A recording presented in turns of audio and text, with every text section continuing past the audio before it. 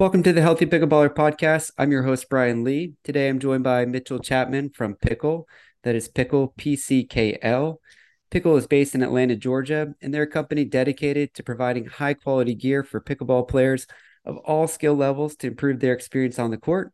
And today, Pickle is going to be talking with us about the latest technology behind their products, including paddles and balls, and specifically how it relates to performance on the court, as well as the implications that paddle technology can have on arm care, an important message for all pickleball players. Thanks for coming on, Mitchell. Would you like to introduce yourself and tell us a little bit more about Pickle? Yeah, I'm Mitchell. I work in kind of e-commerce and digital marketing side, but I'm also the kind of resident picklehead here internally. So I'm always living and breathing pickleball like a lot of people are.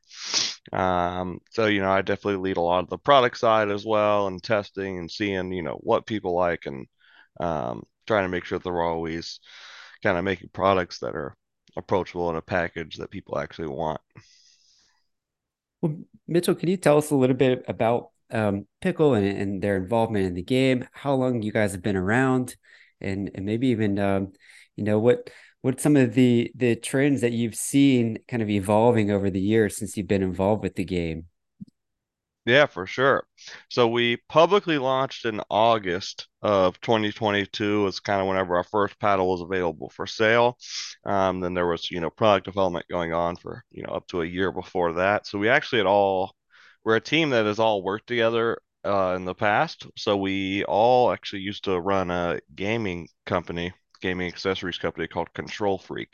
So we made gaming control accessories for PlayStation and Xbox. So it's good to like be working with a team that we all know and like we've done, a lot of this stuff before. A lot of it's a little different, being a GameStop and Best Buy versus, more sporting good retailers or even just the way like people relate to the game and um how all kind of online gaming is, how offline pickleball is. There's definitely some differences, but we all basically got started in the pickleball industry after that prior company was acquired, and then we were all playing pickleball at the time, and we thought we could really add value in this space by just providing paddles and balls and really just trying to, you know, provide a product without a bunch of fluff that people can understand, like who it's made for, what it does, and why it's being charged the price it is. Yeah, well, I know as a physical therapist, oftentimes, if clients are dealing with, like say a shoulder or elbow injury, people often ask me, well, what paddle should I be using for, to help protect my arm and keep it, keep it resilient against injury. And, I oftentimes am a little bit hesitant to give them a specific paddle recommendation. However, I do like to give them as much information as possible so that they can make the best informed decision to fit their needs and demands. Can you kind of talk to us a little bit about some of the paddle technology that's going on right now and how that's kind of helping to improve players' performance? Yeah, so there's definitely a lot of different ways. And then over the years, past year or two, it's changed a bit. At first it was all just about kind of grit, like how rough is the surface we're hitting with and how much spin can you generate. Now it's getting more towards the how much, pop the paddles have, so whenever you're hitting those attack punch volleys, how fast can you accelerate that ball to put it away? And there's definitely a lot of stuff outside of that as well in terms of just how paddle can provide forgiveness or even like what you're saying with the arm, if like a biggest thing there, and I'm sure it's different from your perspective. You probably have a lot more on the what causes tennis elbow or not, but a lot of times on our side it is playing with these very very heavy swing weight paddles, so more than the paddle being like 9 ounces, if the swing weight's 40% higher than a lot of the other paddles, um they're definitely going to feel that. But in terms of the performance, there's definitely a lot of different things, and to be honest, what ends up happening to me, I think, is it's really not one paddle that performs best for all players. And it does depend on, your play style and what type of shots you're hitting and, um, you know, what your really strengths are. For instance, like if you're a great soft game player because you just have good touch and just like you can get out of the bunkers easily on the green, you probably don't need a lot of help on that front. Maybe you need more help on put away power, but you don't want something that's going to hurt your short game because that's what you lean into the most. So it can definitely vary based on like the type of player they are, but in general, the things that all players really want is, a paddle that feels consistent with a good sweet spot, doesn't have dead spots, that they feel they could play with for a long time. Um, and another one that's, become more kind of recently is, like our newer Pro Series paddles, we start them at a much lower swing weight because it's always easier to add more weight than it is to remove weight from the paddle. So that's kind of one big one related to the tennis elbow. Yeah, yeah, I think that there's so many good things that you mentioned there. And one thing I kind of want to go back to is you kind of talked about the paddle weight, because I think that's an important thing for people to think about. And again, as you mentioned, it's when you're selecting a paddle, a lot of it really does come down to preference and what feels good. But I do think that having an understanding that paddles do come in different weights is important because if somebody doesn't have as much upper body strength, then they may want to opt for, something that's a little bit lighter, a little bit easier to maneuver around, so they're not, putting so much strain on their upper body or on their wrist and the elbow. Could you maybe break that down a little bit, and maybe what kind of defines a light paddle versus a heavy paddle and maybe even that middle range? Yeah, definitely. So I mean, in terms of a lighter paddle, a lot of those are, around 7.5 ounces in static weight, and even more importantly in swing weight, they're around like 100 or less. So like our Power Series paddle fits that mark. And with the lower swing weight, a lot of that's just more as opposed to the static weight. The swing weight's really like how you're feeling the weight distributed within your hand, especially when you're at the kitchen and you're kind of, you're keeping your wrist upright and you're kind of in that ready position. A lot of times, whenever you're playing with a heavy or a medium weight or lightweight paddle from the baseline, and you're doing full swings, the axis there is really your shoulder. So you're not feeling as much like the distribution of the weight within the paddle as you are just, am I able to flip this paddle face through at impact as much? And that's where, a head heavy paddle does get better there, but, it could slow you down at the net.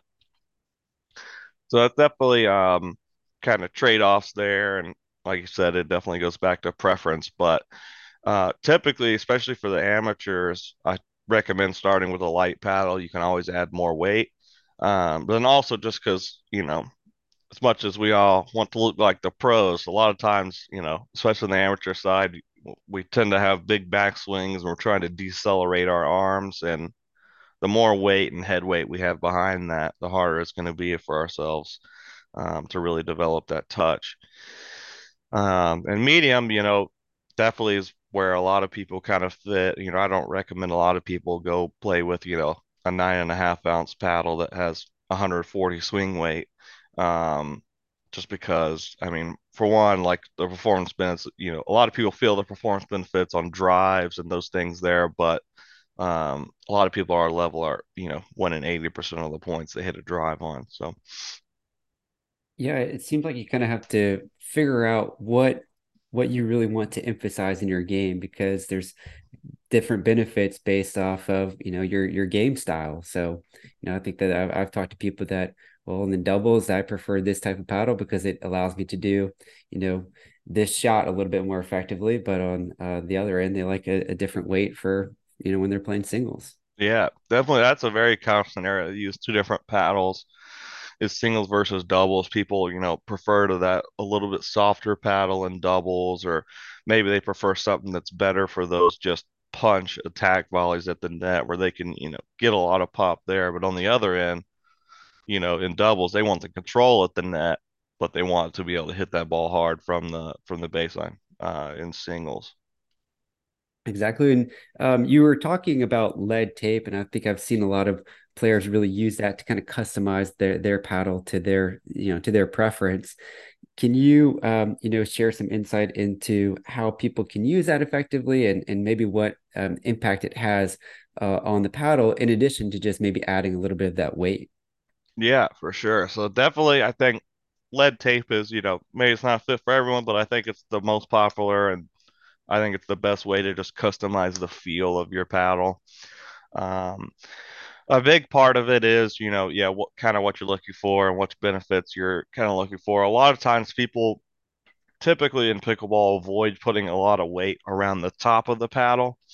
Um, just again because they're not trying to have that much extra head weight. And when you're hitting drives, that may help you kind of get that paddle head flipped through impact a little better, but it kind of hurts your ability to be as wristy and at the kitchen line, which doubles is kind of going more and more towards. But lead tape, I typically recommend people to even initially right whenever they're ready and they're saying, my paddle's not heavy enough. Like the immediate setup I tell them is adding some right along the throat, from where the handle kind of expands outwards to that flat side, and then right in there. And that's usually a good spot to start because you're getting the effect of adding some more stability to your paddle. So when you hit, it's not going to rotate in your hand as much. So it increases what a lot of people are now talking about twist weight. So it kind of gives you a little more stability. You can also get a little more pop and just a little more whip through the ball with that. Um, but at the same time, it's not, decreasing your hand speed so much because you're not adding it to the top of the racket and changing the balance point of this paddle that much. Hmm.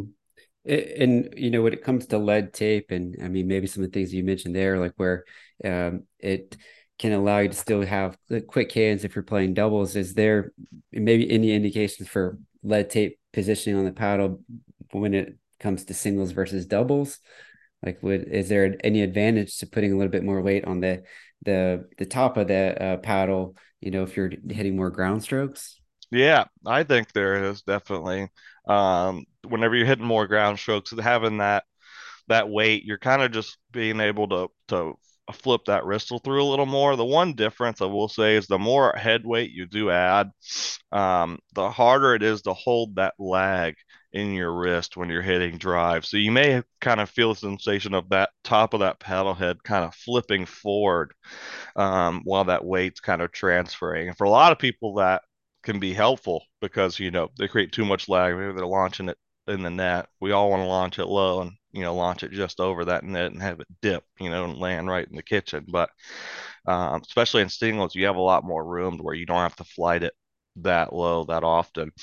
Um, Yeah. Unless it's the winning passing shot down the line, but we and we all want to hit those as consistently as a lot of these studs, Connor Garnett, or all tons, so many singles pickleball studs. But I do think it's helpful in singles to have more weight around the top of the head, just because you're able to get kind of more whip out of the paddle on the ground. And in singles, we haven't seen a lot of, they get into the net at the pro level, and even ourselves, we get into the net, but um, it typically just you're not getting hurt that much because you're not at the net for that long, to be honest, where you need, your touch to be that crazy dialed in a cat and mouse game at the net and singles because the majority of the shots are happening from the mid court or the baseline.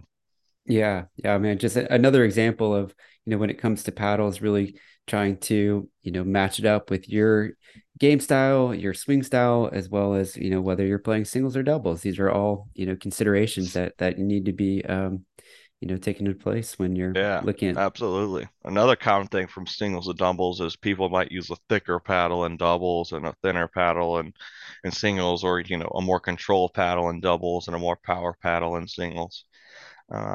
Is another kind of common aspect we're starting to see. Yeah, can you talk a little bit more about that and like why thicker paddle may be more suitable for this type of play versus a thinner paddle?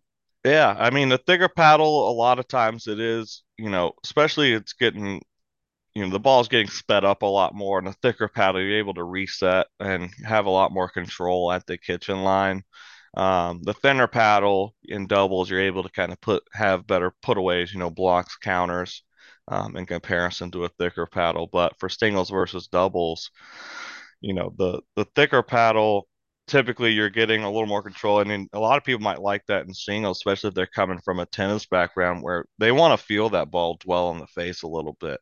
They don't want to feel it immediately spring off. And if you are that player, a lot of times they're going towards that, thermoformed 16 millimeter paddle or so, where they can really kind of, it feels like you're almost trapping that ball and launching it rather than just kind of one consistent pop where you're trying to meet it perfectly at the point of contact. Mm, Um, and then definitely on the soft paddle on or the thicker paddle on the double side, a lot of it's just due to soft game and just how people feel there. And then to be honest, too, a lot of people, probably not enough people have tested with what thickness paddle they like. Um, there's not a lot of places where you can really get your fair share of trying, all the different brands and models and thicknesses.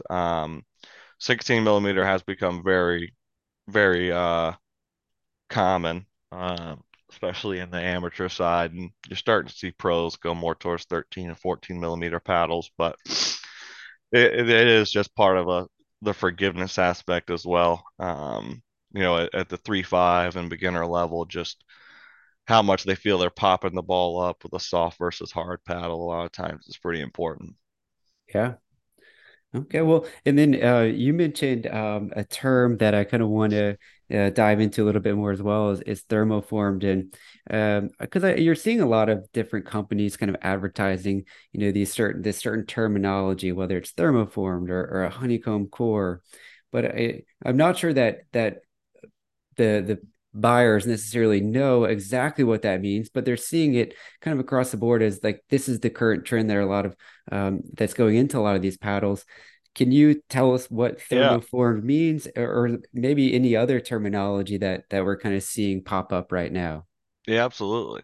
Yeah, there's definitely a lot of different kind of ways to interpret it, and depending on which one you're talking about. I mean, to start, we can start with even just honeycomb because that's a lot of times, like right when you get into the game, that's kind of one of the first terms that people see is this honeycomb or polypropylene honeycomb or Hmm. polymer honeycomb. And so typically the front half of that polymer, polypropylene, that's usually the type of material they're using. It's most commonly some type of plastic. Typically polypropylene. Their will can change. The feel of polypropylene can change based on the makeup material. So a lot of, not all 16 millimeter polypropylene paddles feel the same. Um, but the reason you have honeycomb is just because it's a um, small and light kind of construction where you basically have these cones where you're not, having one full sheet. And it's a lot of time what they use in airplanes as well. Although they'll typically use Nomex in those panels, but those sandwich panels, even if you're thinking about, the walls of the bathroom in an airplane, a lot of the time that is a Nomex like honeycomb core in the middle because it's strong and light. And then they're putting fiberglass or other things on either side and kind of enclosing it. And that's similar to how the pickleball paddles are made now in some ways. Um, so I mean, yeah, first one is just in honeycomb, but then definitely with thermoforming. So that's been a very, hot term. And, 6 months ago, it was all about delamination with thermoformed paddles. And, sometimes you hear people say thermoformed. Sometimes you hear people say thermal formed and thermoformed is not, even just you could see a package that has like a plastic bubble on it that was fit to the product. Like even that is technically thermoformed. Like that is a thermoformed piece of plastic. So thermoform is really just kind of the process of a lot of times in our space, it's usually a heat mold. So typically your core and your handle, and you usually are kind of molding it all the way through the handle as well. Sometimes some of the other paddles are kind of only molding it from the throat upwards, but you basically have first where if they're doing edge foam injection, which most of the time they are with thermoform paddles, that's basically a process of just adding this kind of foam-like material around the perimeter of the paddle inside of it, and then that gives it some more perimeter weighting and expands the feel of the sweet spot and just gives you a little bit more forgiveness. And then where the thermoform part comes in is where you're basically putting this kind of wall of material around the whole paddle to seal it into one kind of uniform register where it is all just one piece molded through the handle. Um, Well, so it seems like that has both maybe durability and some performance implications because when you're putting it all together, it's going to maybe help with some of that delamin or prevent some of that delamination. And then, as you mentioned, the edge form, is that what edge you foam injection, edge yeah. edge foam injection increasing the sweet spot? That seems like that could have some performance implications, but also it could benefit when we're talking about prevention of some upper arm injuries. It seems like if you improve the sweet spot, people are going to have less some of the vibration stress getting attenuated up into the wrist, elbow, shoulder. Yeah, absolutely. Yeah, and definitely with, and typically the thermoform paddles compared to what we call sandwich paddles. So a sandwich paddle would basically just be the core and then two pieces of face material on either side with an edge guard over it. So basically the difference between the thermoforms, most of the time you're adding in that edge foam, sometimes they're not. And then you're molding that in a hot mold that comes down that is basically sealing all of this into one product. The sandwich paddles typically feel softer in comparison. So if you were to put the exact same materials, there's a lot of the ways we do our testing. I'm not giving everyone the paddle with, this is a 13 millimeter with this core, with this face, and it's thermoformed and it has edge foam. Like I might just give you paddle A, paddle B, and paddle C. One's thermoform with edge foam, one's thermoformed without it, and one's just a regular sandwich paddle. And I want you to come back and be able to tell me, my drops and resets were better with this paddle, but I felt a lot better with my drives on this paddle because that's the feedback to us that's helpful to like make a paddle that's actually engineered for the player versus kind of chasing the spec. And it does feel like in the industry we kind of a lot of times they end up chasing the spec and it's less about making it known to the consumer what this does and who it's for as much as it is like, oh, this is great for everyone and it's worth the extra money. Um, Well, but that's thermoforming's definitely been kind of the key proponent of that, or the maybe the main culprit of that. yeah. Well, I think we were talking about research. It's important to really prevent and reduce bias. So so that Yeah, absolutely. Because if you tell them like, yeah, this one's thermoformed, and they've all just they listen to pickleball still and everyone else, all the reviewers, and they're like, well, I know thermoform's great, so I know I like this one more. yeah. Like then it's kind of depriving us as the company of the ability to test in a objective way to say like, what shot are you able to hit in this with this paddle better that you are not with this paddle? Yeah. I think that's just such a key overlooked part. I think we do that with like even pricing of paddles too. We look at something that's $250 versus 150. And we're like, oh, I should like this one better. This one should be better for my game because it's more expensive. Um, but with that, could you talk a little bit maybe about what makes a paddle more expensive versus maybe even going all the way down to maybe some like the entry level paddles? Yeah, so I mean, a lot of it's just the quality materials, and then of course it's like with most things in the world, what your source of labor is. So a lot of people are making paddles in Asia and all across Asia, but if you have a fiberglass paddle with the thin, cheap core, a lot of companies you could see, well, that's where a lot of people start. They go on Amazon, they type in the word pickleball, they find a four paddle set with a lightning bolt on it for $40. And like, yeah, they may have paid $1.50 to make that paddle, like, Hmm. and they're fine with that.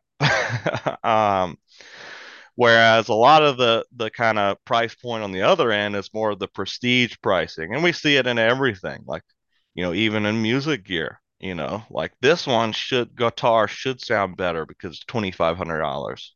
But I might like that 1200 guitar. It might just feel better in my hands and I might just connect with it better. And maybe I even like the tone of it better. And Hmm. similarly, kind of transferring that over to pickleball, it's, first, like whenever they are adding all this extra price, like the first thing we always like to do is try to make it just approachable. We're not going to make up some technology name. To be honest, like that's the thing that kind of gets under my skin the most in the industry is just trying to make up names and claim things that they're not. We're really just trying to make it simple for everyone to understand what this paddle does, what's in it, what that actually means, translated benefit. to the player, and then always try to charge a reasonable price. There's definitely a lot of brands out there that are very kind of dark and expert oriented, and you feel like maybe I'm not ready for this paddle yet. You Hmm. know, like they make this paddle sound so complex that I don't even think I'm good enough for this paddle yet. Um, Whereas, you have something that's more in the mid range that talks in language you can understand, and then, the max price point is around 160 in our line. And it's a lot easier to kind of relate to the player and help them find their fit than kind of each paddle in the lineup claiming it's the new greatest and latest thing. Um, so it definitely kind of changes around a bit, but um, a lot of it can just be, what spec are they chasing, but the prestige pricing is definitely a big effect kind of everywhere, even outside of pickleball. Yeah, and when you're entering into a game, I mean, you don't want to just drop a lot of money right off the bat anyway. I mean, you got to figure out whether you like it, and yeah, it's important to have kind of that entry level paddle that serves its purpose. And then if you want to, commit to playing a little bit more, maybe then you start investing in a little more expensive paddle that has some more features that promote a little bit more spin, a little bit more feel, a little bit more power. But you have to be able to control and achieve those things first. And Absolutely. another thing I really like about the pickle paddles is that they are also very sharp. I think they have a little bit of that like energy with some of the colors too that are associated on that paddle. And so Yeah, uh, appreciate that. yeah. Well, I know that we've talked a lot about paddles, but I know Pickle is also involved in some other products too. And so, can you share with us a little bit about the ball technology and maybe some of the things that Pickle's identified in other companies or trends in the ball that they wanted to improve upon to improve that experience and feel on the court. Definitely. Yeah, I mean, and that's we also like where a lot of our just product development expertise is in injection and rotational molding. So that's kind of like how you're making balls. So it's kind of the two big categories of balls is to make it simpler, an injection molded ball is basically you're shooting material to make a half of a ball, not the entire ball, just half, and then you're welding those two halves together.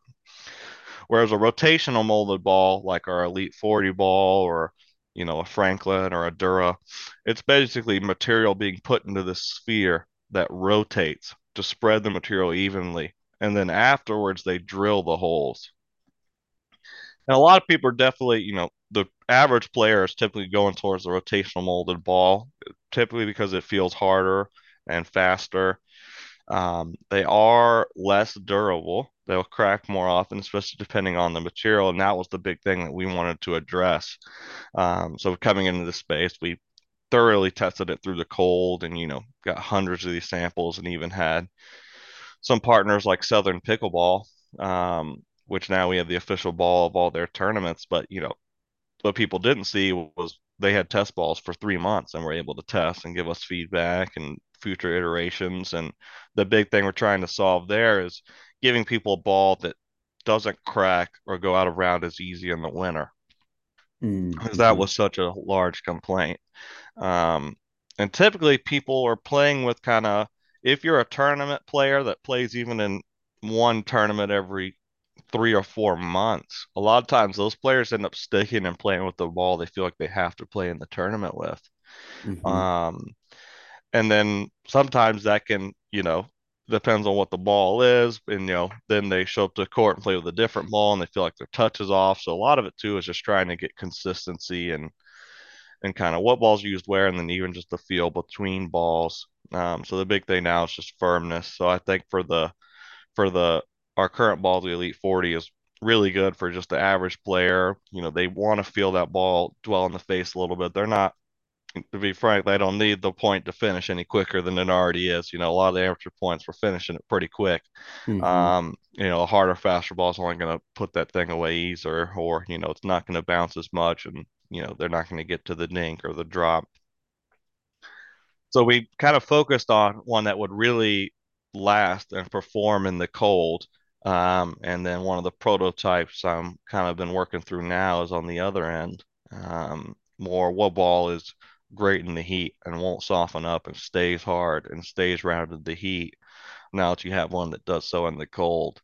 Just because when you're talking about a change of, 50 or sometimes like 60 degrees temperature on the, sometimes people are playing in the 30s. It doesn't sound like it, but there are people Y- up north, they'll go play in the 30s, Yeah, or in the 40s, and definitely in the 50s whenever they start cracking balls.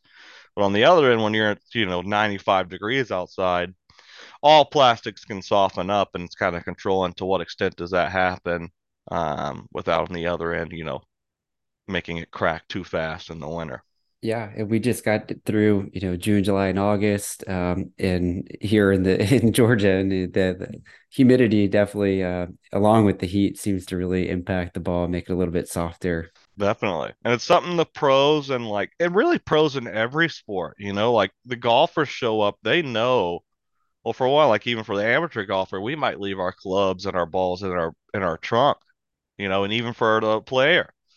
So right, but whenever we get to the court, our balls and paddles are baking in a 100-degree oven in our trunk, or 150-degree oven in our trunk, in direct sunlight, and then it already starts at a softer point. And similarly, in other sports like golf, if a pro golf player goes out there with a golf ball that's already cold, like they know the performance that they are losing with that. Um, and how intentional they are on how they care for their equipment. And you even hear pros talk about it in golf, and even in pickleball, like Annalie Waters and these players will talk about, how the ball plays when they're playing in Arizona versus in Minneapolis, Mhm. and how they're able, when that ball is when it's colder outside and that ball is firmer, they're really just ripping away at that ball. Um, where whenever it's softer, sometimes they're leaning more into soft game, and obviously it depends on the player, but yeah, I mean, there's definitely a lot into just the temperature of your equipment across all sports, and the effect it has on performance. And that's an important message too. I mean, if you're going to invest in some equipment like a nice paddle, and or in just balls too, like it's important to take care of that stuff. So, being mindful if you're carrying your stuff around because you always want to be ready to get out for a game, but you'd be mindful if it's really hot outside that may have an impact on your Yeah, paddle. And absolutely. And one interesting case I even had was one of my friends, a lot of us, we kind of show up to the court and we change our shoes at the court, and he brings one of these like long plastic, like shoe horns. And it had been in his car for so long. And a lot of times those are similar to what you see like the cheaper Amazon paddles use for their type of plastic on the edge guard. And anyways, he was basically putting on his shoes and he went to go step on that thing and it just shattered, that oh piece of my goodness, plastic, after being in his car, like it just broke into 50 little pieces. It's because a cheap little piece of plastic that was in his car for in 50-degree weather for a week or 2 weeks, yeah, or just constantly for the past year, yeah. constantly changing, hot, cold, and just the effect that has on materials. So definitely that's always a big thing. And just in terms of paddle care and really in anything, if you're a guitar player or whatever, you're not going to leave your guitar in your trunk exposed to the cold and heat. And similarly with your paddle, it's good to keep your stuff in, you know, climate controlled environments where whether your bag has insulation or you're just bringing your bag inside with you and just not leaving it in your car. Yeah. Well, Mitchell, what about like, what overall advice would you give to people, if they're, going into or looking to get into pickleball, and what advice would you give them when it comes to like selecting a paddle? Just maybe some general guidelines. Yeah. So, typically, so like we in our lineup, we have our starter paddle is really our launch paddle. Or if you even start with, your Amazon cheap starter set, the biggest thing is just learning the rules and getting into the game and learning how to hit and keep a rally going. And in during that, so I typically recommend people to start with a fiberglass paddle like our launch series, where you're getting a little more pop. You're getting, you're not having to swing that hard to get that ball over the net. You get a little bit of control and a feel of a sweet spot with our launch series that you typically just don't get with a lot of those kind of cheap starter paddles. But once you've learned kind of your game, and you've been playing for weeks or months, is really whenever you start to kind of understand what you're looking for in a paddle. And typically, what I tell people is like right when you're looking for your second paddle, um, don't race to the top of the line. Wait to give yourself some more time to figure out what it is you truly like, and as you change and get better and start playing with different groups, you might find yourself the need to hit different shots. So typically the first decision people are making on their second paddle is, what do I need help with, power or control? It's kind of the two big categories they fall in. So we have a power paddle and a control paddle right there, and right around the $100 price point. And the power paddle being 89.99, because the big thing there is trying to be that a lot of people still aren't super certain on what they need or what they want at that Mm, stage, and they kind of got to give themselves the time to experiment. Whereas if you go all in and spend 250 or sometimes $300 on a paddle, you kind of got to convince yourself that you love it. Even if you're someone who's more a control player and you were looking for a soft paddle and this paddle's all pop and you just feel like you can't feel the ball, then they start to develop their game to fit that paddle rather than developing their game and letting the paddle fit their game. mhm.